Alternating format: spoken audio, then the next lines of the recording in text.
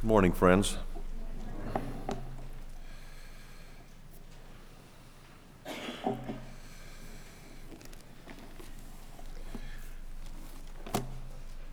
Every once in a while, I write a really good sermon, and on Saturday night, I think, I really hope I can preach this as well as I wrote it.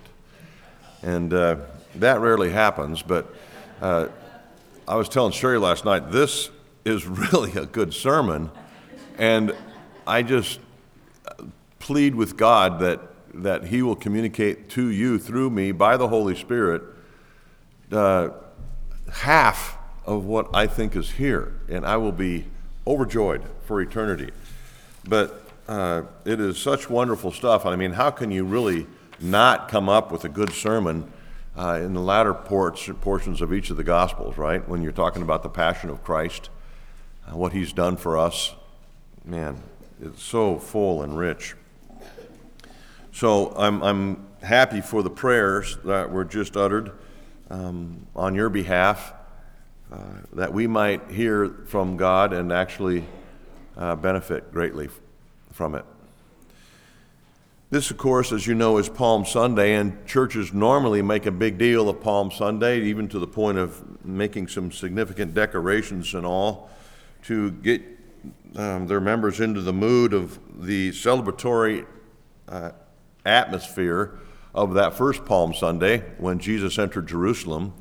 You remember what was going on. The streets were lined with the people of Jerusalem anticipating this king, Jesus, that they had heard about or witnessed personally, and all the mayhem that was surrounding the Passover week. This was just an added attraction, and it seemed to be a fairly significant attraction.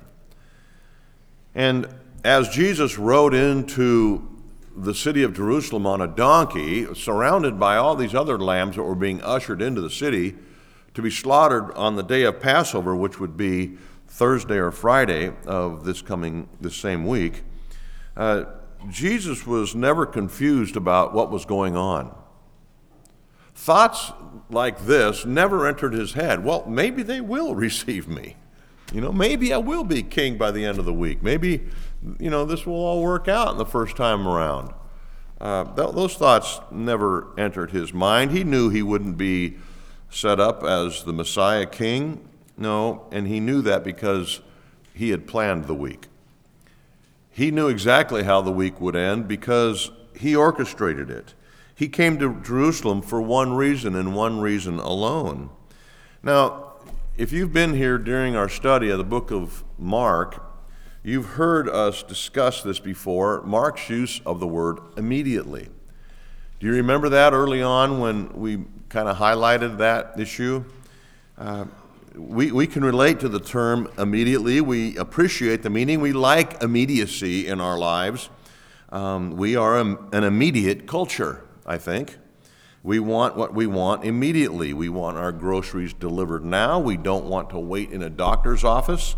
We want our food quickly when we order it at a restaurant. We have microwaves so that we can have immediate hot dogs. We have all sorts of stuff to accomplish the immediacy of our lives, the need for the immediate, right? And so we like, when we come to Mark's emphasis on immediately, we can go, oh, hey, somebody we can appreciate. And Mark uses the term immediately because he wants to keep the pace of the book moving. He wants you to anticipate something that's changing in either a conversation or a setting. And so he uses the word immediately. Immediately he went across the Sea of Galilee. Immediately the demon came out, that kind of thing. He does that to keep us on our toes. And so he wants us to see this fast-moving perspective of the ministry of Jesus. But now in our text today, we see Mark continues this idea of immediacy by showing the immediate results of what the work of Jesus on Calvary actually accomplished. You may sit there and, take up a diet or an exercise routine and not see results for months. Mark doesn't want us waiting that long. He wants you to immediately recognize and experience the effects of the work of Christ on Calvary. And so he plugs them in here to the text. I want to point them out to you. So, think with me for a second. I hope you have your Bible open to Mark 15. If not, please do so. Mark 15. If you don't have a Bible, there's one in the pew in front of you. The question I want to ask here to get your brains functioning with me is, what immediate effect, and I mean immediate, what immediate effect did Jesus' work on the cross have on our relationship with God? Mark shows us that the suffering and death of Jesus accomplished three essential things for us now, immediately. So there are at least three things that Mark wants us to know that the death of Jesus, the suffering and death of Jesus on Calvary, accomplishes right now. All right? Jesus came, according to Mark's key verse, Mark 10:45, to give his life as a ransom for many. Right? He came to give his life in exchange for ours. He came to pay the ransom that we owe but cannot. He paid the penalty that we owe but we cannot. So he came to deal with what was required by God because of our sin. That's why Jesus came. He came to be the ransom. Now, I want you to leave today, after hearing this presentation, this sermon, rejoicing in your Savior. But there is a path to rejoicing that isn't well traveled, and I want you to travel it today. In order for you to conclude today's service with your heart exulting, rejoicing in all that God has done for you in Christ, you'll need to understand the depths of your sin. All right? And I'm going to take you there. And there are some dark times in the next few minutes that you'll each wrestle with. But on the other side is amazing joy and freedom that I want to share with you. So I want to show you how Jesus is the ultimate, complete, and immediate solution to your sin problem, to my sin problem. There are three problems associated with our sin, right? Are you following me? There's three problems that are associated with our sin. The first, of course, is the penalty of sin. The second is separation from God, and this separation from God has two parts. That is death and eternal death. All right? Jesus dealt with all three of these. So let's take them one at a time, starting with dealing with sin. I'm going to read for you Mark 15:33 through 39. Follow along, if you would, in your Bibles.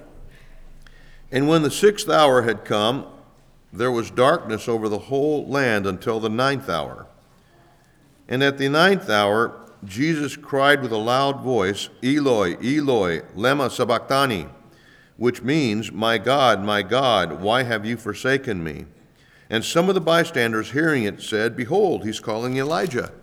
And someone ran and filled a sponge with sour wine and put it on a reed and gave it to him to drink, saying, wait, let's see whether or not Elijah will come and take him down.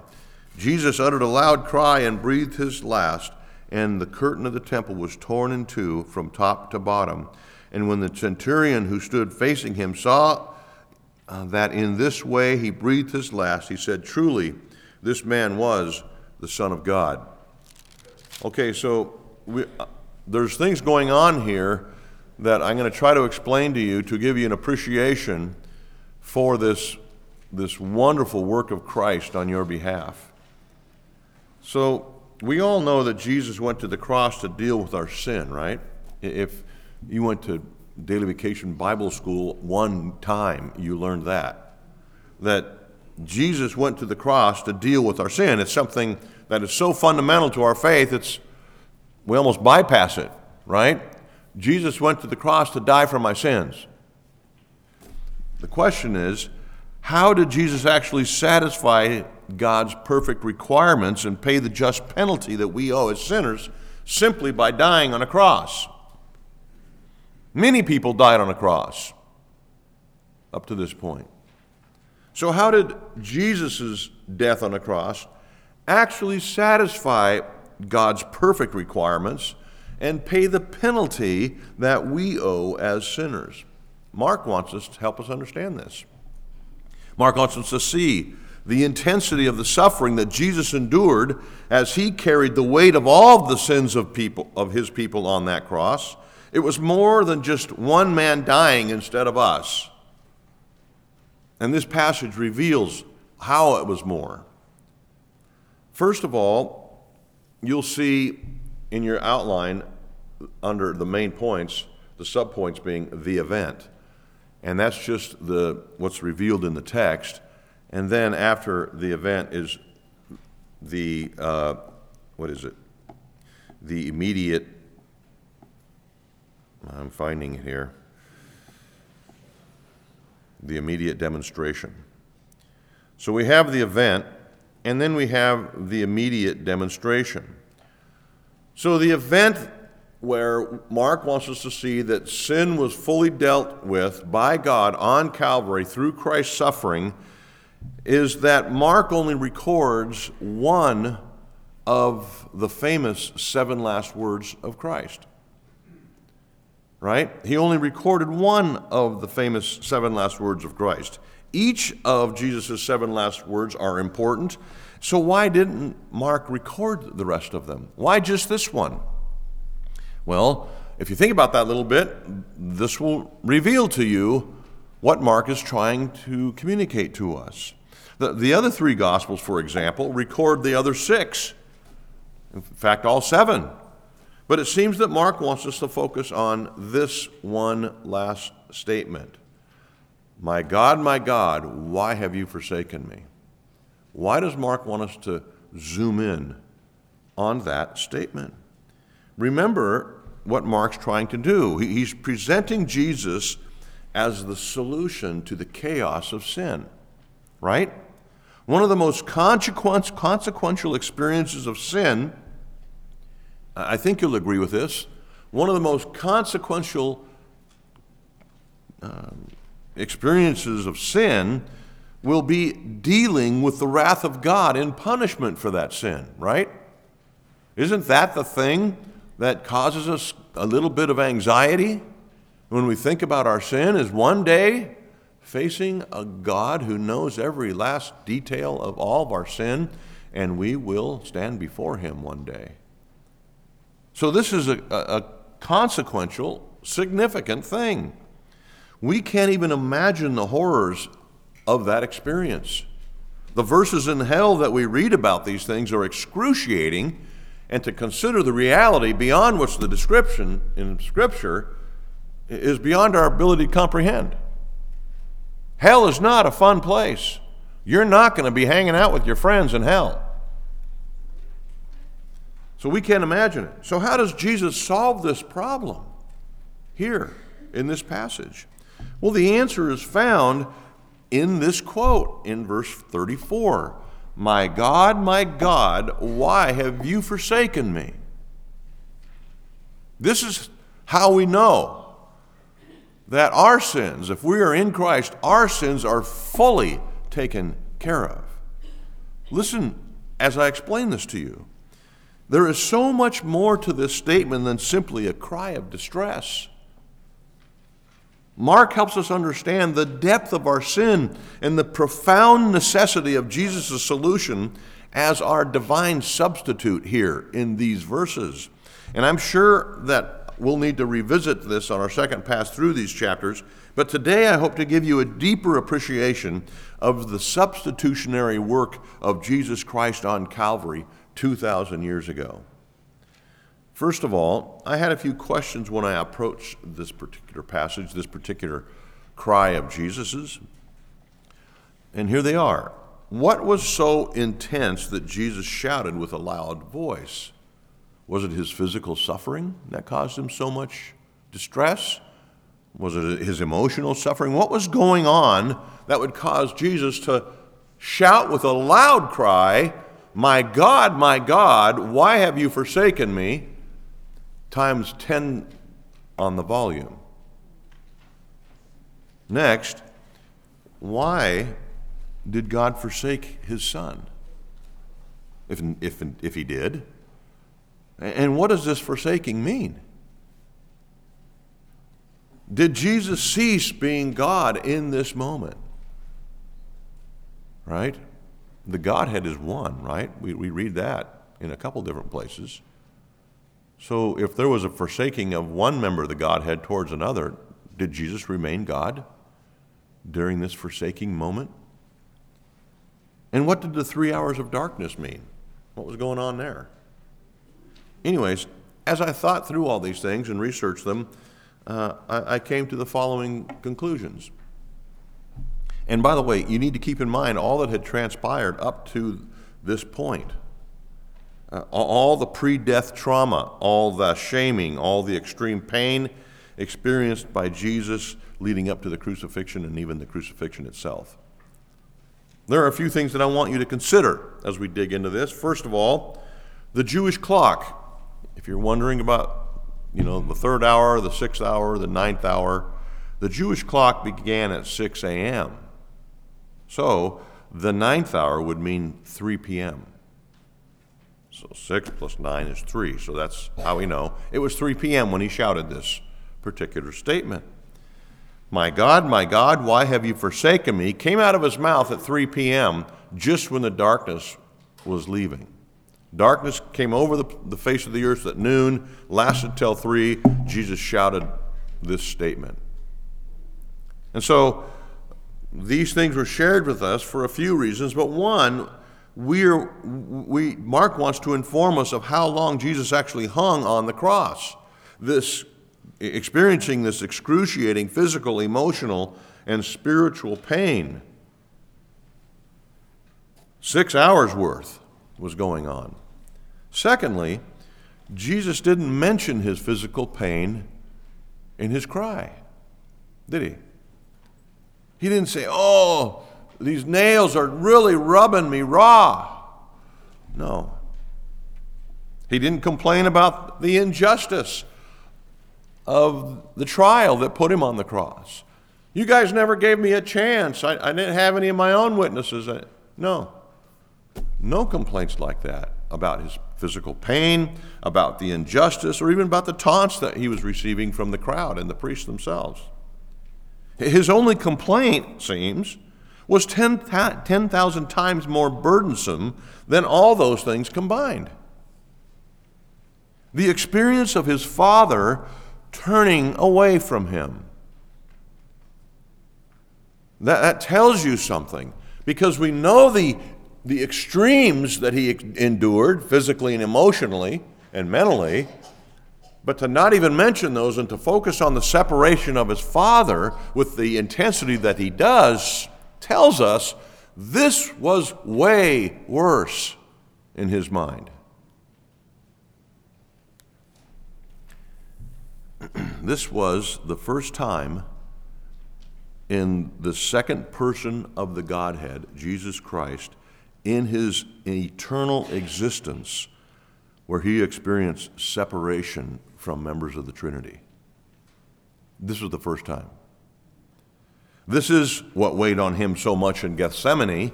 This is why he was convulsing on the ground in front of Peter, James, and John in the garden, where they thought he was sweating drops of blood, because of this issue that Jesus saw into. This does not mean that the union of Christ's two natures were dissolved. Divine man, God man. When God forsook Jesus, his Son, on the cross, Jesus remained fully God man in one person. This also does not mean that God the Father pulled his support from Jesus during his darkest hour. We read this in Isaiah 42:1 and John 16:3, where the Father says he will never withdraw his support of his Son. The words that Jesus shouted, listen, actually mean, when Eloi, Eloi, actually mean, my strong one, my strong one. So what does this tell us? First of all, we learn that Jesus had not lost faith in his Father. He still believed that his Father would sustain him through these things, the very things he prayed for in the garden. He wasn't praying to miss the cross. He was praying to be sustained through the cross. So we learn when Jesus addresses his Father as my strong one, my strong one. First of all, we learn that Jesus had not lost faith in his Father. He remained in complete and full loving dependence upon him, especially during this time of extreme suffering. We must also keep in mind that the purpose of Calvary's cross was to accomplish some specific things. Christ's suffering and death were intended to soak up all of the wrath of God that would have been expended on the sinner, but instead was poured out on Christ. You've heard, if you have any kind of understanding of the doctrine of hell, how much of God's wrath will be poured out on those who end up there. All of that was poured on Christ in those moments. This was the intent of the cross, to soak up every ounce of the wrath of God towards sin. And it was crushing. In fact, Isaiah says he was crushed for our iniquities. And I mean crushed. The forsaking that Jesus suffered would have been the same eternal suffering of those who would be eternally forsaken by God, if indeed they stand in their own place instead of standing with Christ. The most severe element of eternal damnation is being forsaken by God, right? That is what the problem with eternal damnation is. You are separate from God for eternity. This is what Jesus was feeling. An eternal separation in this moment. He had to endure this to its fullest extent. He suffered the torments of hell like those who would be finally condemned in their sin. You and me, had he not chosen us. He took it all for us. Next, his loud cry tells us that it wasn't the whimper of an expiring, listless man ready to die. It was a loud, boisterous cry. I've read a couple commentaries say that it was a screaming groan. His senses and his determination, even his strength, remained in this moment, which was near the last moment. His outcry reveals to us that he gave up his life on his own terms. Remember, he still had vigor at this moment. But he gave up his life on his own terms. Jesus had said earlier, recorded in the book of John, that he controlled his own life and his own death. He was the only one who decided when and where he would die, and no one would take his life from him. John 10, 17 through 18. So he was in control of his own death, the moment of his own death. Into thy hands I commit my spirit. And he breathed his last. My God, why have you forsaken me? Next, we can see is a quote from Psalm 22. It's the way Psalm 22 begins, word for word. Why did Jesus say this? Well, because he spoke these words to point anyone listening, even those of us reading about it, unmistakably to the psalm which speaks of the suffering Savior. You want to know what the Savior would suffer? Read Psalm 22. And so Jesus points people there by quoting the first line of that psalm. Even in the depths of his suffering, Jesus remained committed to communicating his true identity. Go read Psalm 22. My God, why have you forsaken me? If you finish the psalm, which is not a long psalm, by the end you'll realize how much pain and suffering the Savior went through. So why all of this agony?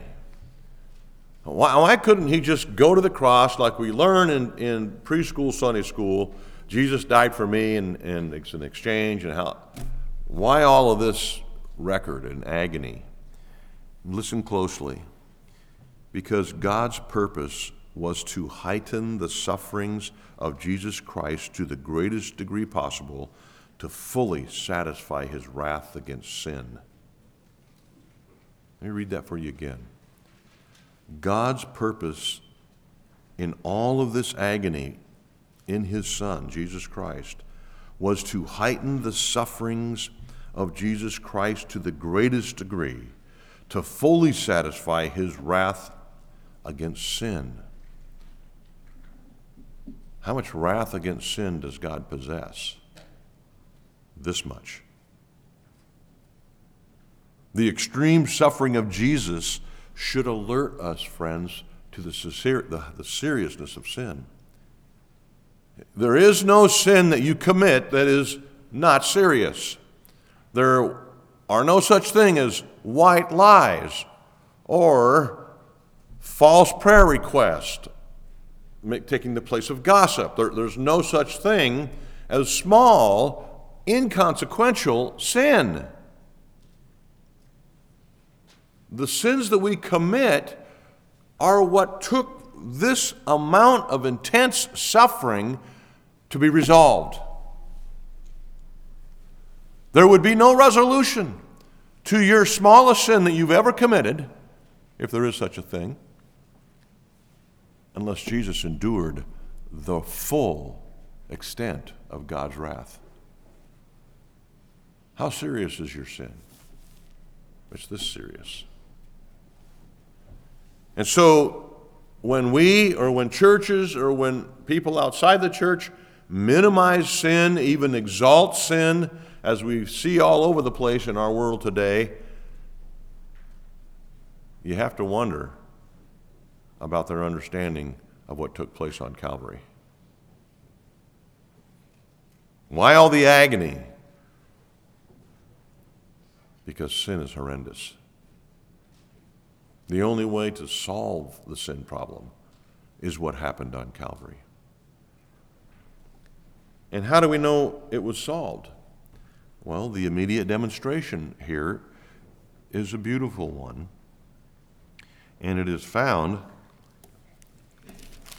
in verse 39. And when the centurion who stood facing him saw that in this way he breathed his last, he said, "Truly, this man was the Son of God." Here is the immediate demonstration. And what I mean by that is right after Mark exposes the heinousness of sin and the intensity of God's dealing with, pouring out all of his wrath on his Son, the very next word out of Mark's pen is the centurion believed. Immediately. So, the immediate demonstration of the effective nature of Jesus' death in dealing with sin is seen in this response. He believed.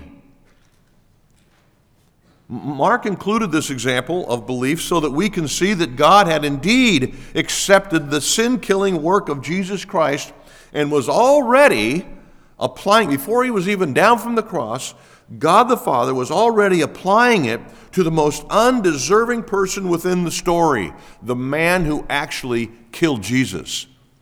This centurion was the one who killed Jesus.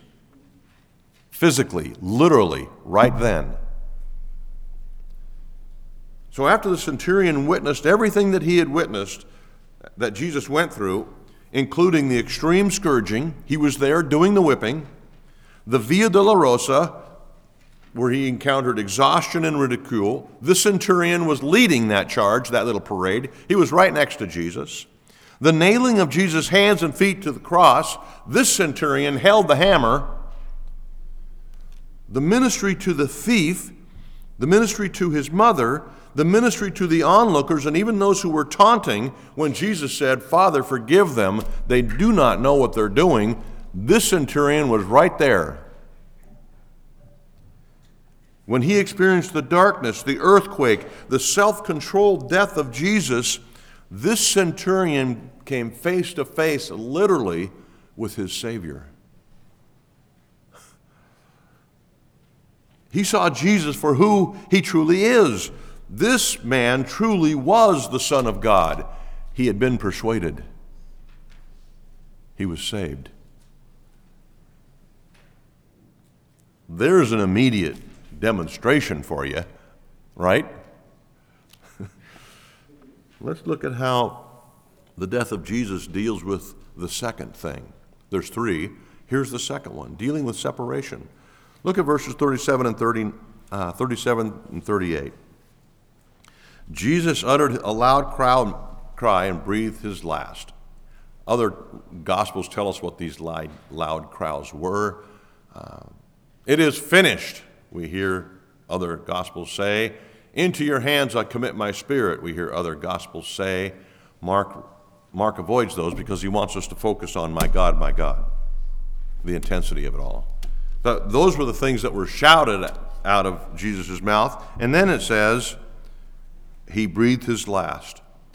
In the very next sentence, you can guess what this is, the immediate demonstration, verse 38. The curtain of the temple was torn in two from top to bottom. So let's work our way through this. We know that sin separates man from God, right? Isaiah 59:2 says this. But your iniquities have made a separation between you and your God. Your sins have hidden his face from you. And Isaiah 59 is not the only one that talks about this. It's all over the Bible. But starting in the Garden of Eden, after the sin of Adam and Eve, God withdrew that personal interaction, that personal friendship, communion with sinful man, because they were sinners now. He was holy, they were sinners. And so the first couple were dismissed from the presence of God in the garden. And the only way that man was able to fellowship with God was when God decided to speak to a prophet who would speak to the people, that intermediary. And in the temple, it was through the priests and the sacrifices, never with God. That relationship had cut off. There was a separation between sinners and God. Right? But when Jesus died on the cross, listen closely, that unnatural separation from our Creator was bridged. It was solved. How? So when the cross of Calvary took place and Jesus died upon it, the separation that had been in place since Adam and Eve was destroyed, eliminated. It was opened up once again, access to God. The event, of course, was Jesus bleeding and dying on the cross.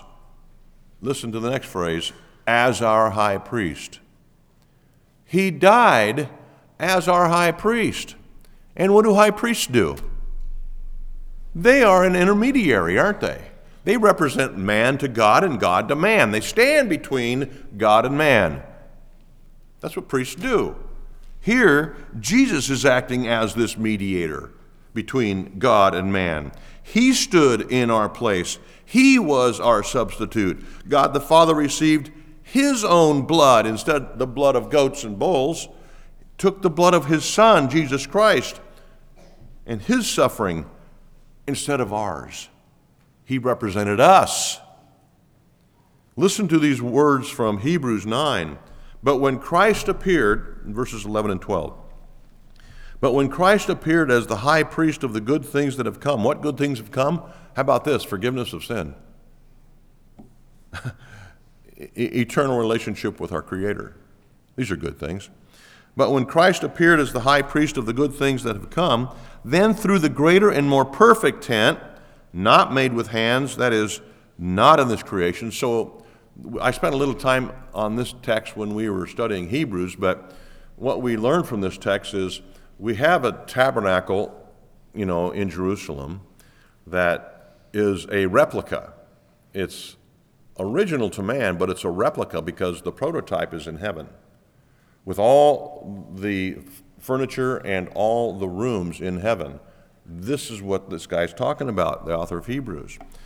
When Christ appeared as the high priest of good things to come, then through the greater and more perfect tent, the greater and more perfect tents in heaven, not made with hands, so Christ entered, he entered once and for all into the holy places in the prototype temple. Not by means of blood of bulls and goats, but what? by means of his own blood, thus securing an eternal redemption. The news is getting really good, isn't it? Yeah. And then listen to this, Hebrews 10:19 through 22. Therefore, brothers, since we have confidence to enter the holy places, why do we have confidence to enter the holy places? He says it in the next phrase. By the blood of Jesus. That's why we have confidence. By the new and living way that he opened for us through the curtain, that is, through his flesh. And since we have a great high priest over the house of God, let us draw near with true heart, full assurance of faith, with our hearts sprinkled clean from the evil conscience and our bodies washed with pure water. Friends, the separation has been eliminated. We now have free access to God because of what Jesus did. And what was the immediate demonstration of this? Well, if we were to say, Mark, prove it, he did. Verse 38, look at it. It proves the efficacious work of Jesus to deal with separation. The curtain in the temple was torn in two from top to bottom, verse 38 says. That's significant. What did this big, thick, 6-inch thick curtain represent? Do you remember where it was? It was between the most holy place and the holy place. The most holy place was where the Ark of the Covenant was. It was at the back of the temple, and it was constructed in a complete and perfect cube, and in the center of that cube was the Ark of the Covenant, the presence of God. Then came this huge, thick curtain, and then on the front side of this curtain was the holy place.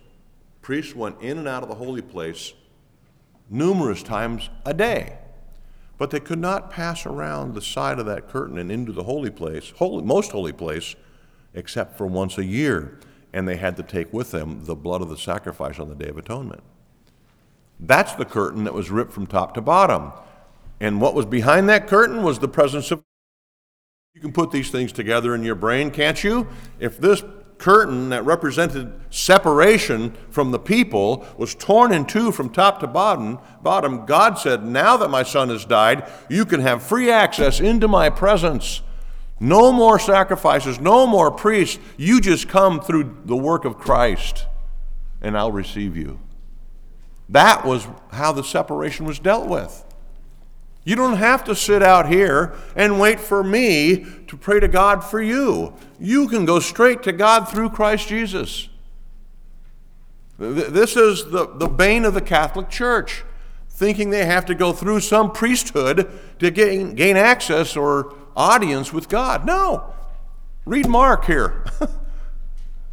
It's cleared up completely. Read Hebrews. No, friends. We can enter boldly, it says, into the presence of God because there is no longer a separation. This is an amazing thing. There is now nothing standing between God and man. Reconciliation has taken place. Thirdly, dealing with death. Dealing with death. Mark 15, 42 through 47. And when evening had come, since it was the day of preparation, that is preparation for the Passover, that is the day before the Sabbath, Joseph of Arimathea, a respected member of the council, who was also himself looking for the kingdom of God, took courage and went to Pilate and asked for the body of Jesus. Pilate was surprised to hear that he should have already died, and summoning the centurion, that's the centurion who killed him, summoning that centurion, he asked him whether he was already dead. And when he learned from the centurion that he was dead, he granted the corpse to Joseph. And Joseph brought the linen shroud, and taking him down, wrapped him in the linen shroud, and laid him in the tomb that had been cut out of the rock, and he rolled a stone against its entrance of the tomb. Mary Magdalene and Mary, the mother of Joseph, saw where it was laid. This is the third thing, critical thing, that Mark says the death of Christ deals with immediately. And this is glorious stuff. Death is the great enemy of mankind, wouldn't you say? And we can prove it because it wasn't long ago that our great-grandparents were walking the planet with us, right? And it won't be long till we won't be walking the planet. As I've said before, no one's making it out of the 23rd century here, right? We're all going to be gone, and our children in the room will be gone with us. Their children maybe will make it into the next century, but none of us will. The point is, time marches on and takes us with them into the next life. Death is that passageway from here to there. Hence, we call death the great enemy. It's been called that throughout biblical history. For example, Paul in 1 Corinthians 15:26, the last enemy to be destroyed is death. In other words, death is an enemy to us. Death is the thing that we all dread and avoid everything we can to get out of it. But especially those who don't know Christ, right? Death is, listen to this, you may not think of it this way, but it is true. Death is unnatural to us.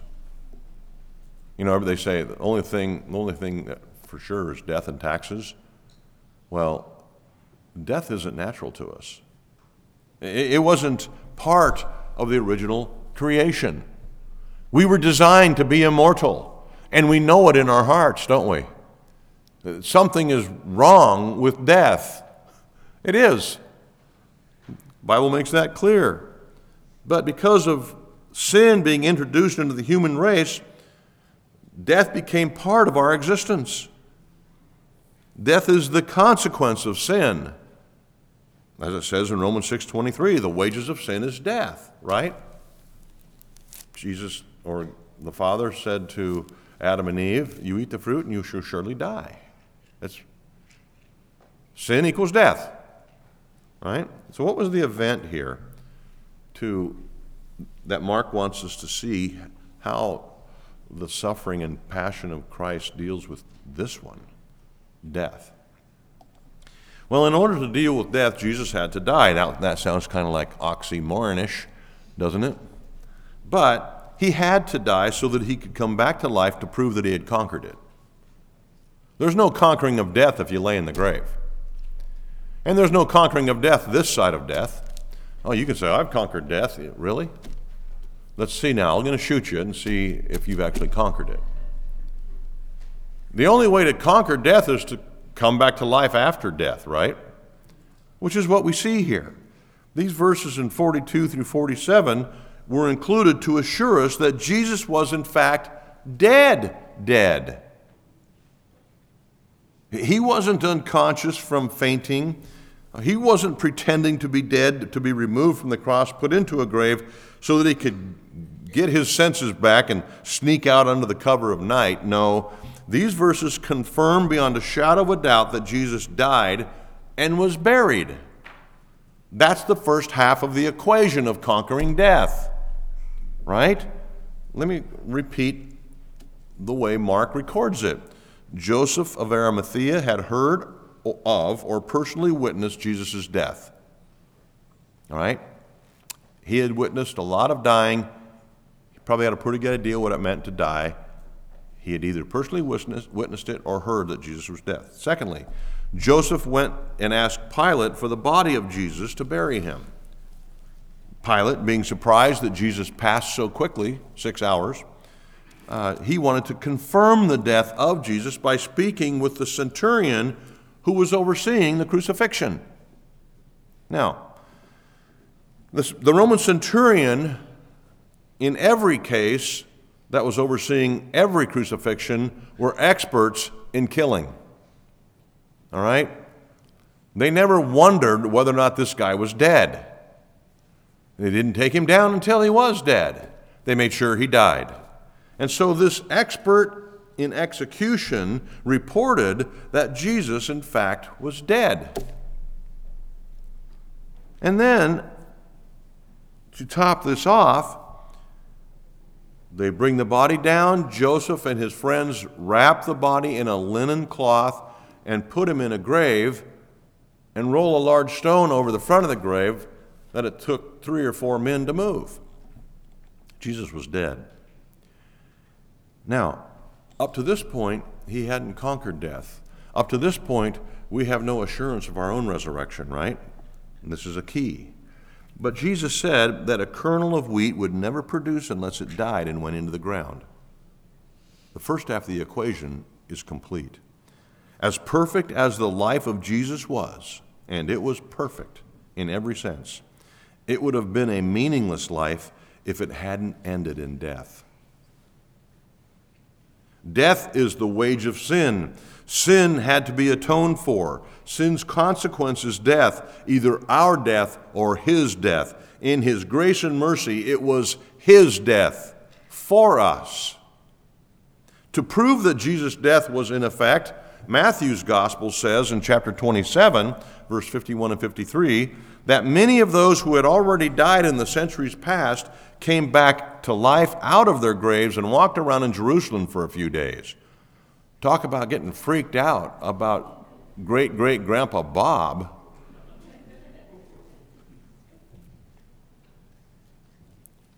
All these people that had already died came back to life in Matthew's gospel to demonstrate the immediate effect of conquering of death. But Jesus remains in the tomb. And so there's a key element here, which is why we stop here on Palm Sunday, to give you a sense of anticipation about God's answer to the resolution of death. I would say this: come back next Sunday. Right? We have a 7 a.m. resurrection something or other. What do we call that thing? Sunrise service. We have a sunrise service out here in the courtyard, which is wonderful, and we acknowledge at that time this very thing, the confirmation of the effectiveness of the death of Christ for us. Right. He solves our death problem. Right? It's not like, and a lot of people, especially younger people who don't know much about the faith, what do you mean? I'm still going to die, right? Physically, yes, not spiritually. You're never going to die. You're going to live forever. In fact, you're going to be given a new physical body too on the other side of death, but you will rise again. So those who don't know Christ die in their sin and remain in their sin and remain in their death state. It's called the second death. But those of us who've embraced Christ will benefit from the great solution that Jesus provides to death, resurrection. Next Sunday we'll talk about that in most of its glory. I don't know how you can talk about the resurrection in all of its glory because there's so much there. We'll try to cover much of it, and you will be assured and encouraged, I think, that Jesus actually demonstrates all these things for us. He solves our sin, he solves the separation from God, and then he solves death. This is what Mark wants us to see. We're going to serve you now the Lord's Supper. But before we do, I want to encourage you to invite one friend, even if it's an Instagram invite. Invite one friend or acquaintance to next Sunday. Let's pack both services. I mean, this room's pretty full right now. We could probably get another 25 or 30 in here. If we set up a bunch of rows, we could get 50 more in here. I would love to have to fill up the overflow commons one of these Easter Sundays. But this coming Sunday, invite a friend, invite a neighbor, invite a family member to join us on Easter Sunday and hear the wonderful news that death has been conquered. If we'll but embrace our Savior, Jesus Christ. But now we're going to lead you through the Lord's Supper. This is the first Sunday of the month, and we always want to and look forward to serving you the Lord's Supper. And so I'm going to read for you the words of institution. Can you get from these elements the cup representing the blood of Christ, the broken body representing the broken body of Christ? Can you get from these elements to the profound association that they represent. I mean, we've talked about it for the last 2 or 3 weeks.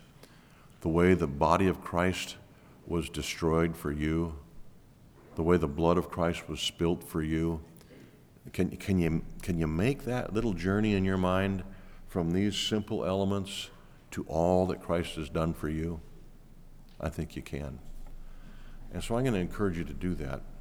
We're going to invite you to come up front. If you've embraced Jesus as your Lord and Savior, we invite you to come. The elders will serve you, and then you can go back to your seat, and when you're ready, when you feel that your heart is full, take the elements, okay? And then we will rejoice in song at the end of our service. So elders, if you will come as I pray and read the words of institution. Paul said, "For I received from the Lord what I also delivered to you, that the Lord Jesus, on the night when he was betrayed, he took bread, and when he had given thanks, he broke it, and he said, 'This is my body, which is for you. Do this in remembrance of me.' In the same way also he took the cup after supper, saying, 'This cup is the new covenant in my blood. Do this as often as you drink it in remembrance of me. For as often as you eat this bread and drink the cup, you proclaim the Lord's death until he comes.'"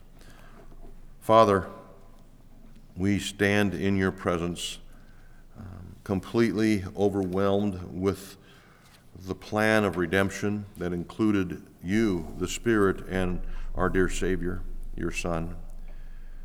We can't wrap our minds around all the amazing elements that took place to accomplish forgiveness of sin, to accomplish the removal of separation, to clear up for eternity the problem of death. But here we stand under the grace and mercy of our God and King, both Father, Spirit, and Son, totally forgiven, totally renewed, on our way to an eternal home with you. Use these elements, Lord Jesus, I pray, to remind us of your good and gracious sacrifice that you spent for us on Calvary. We acknowledge the depth of our sin, even though we fully don't understand it. We ask that you would receive our faith now, as mild as it is, in an attempt to praise you for all that you've done. We do this in your name. Amen.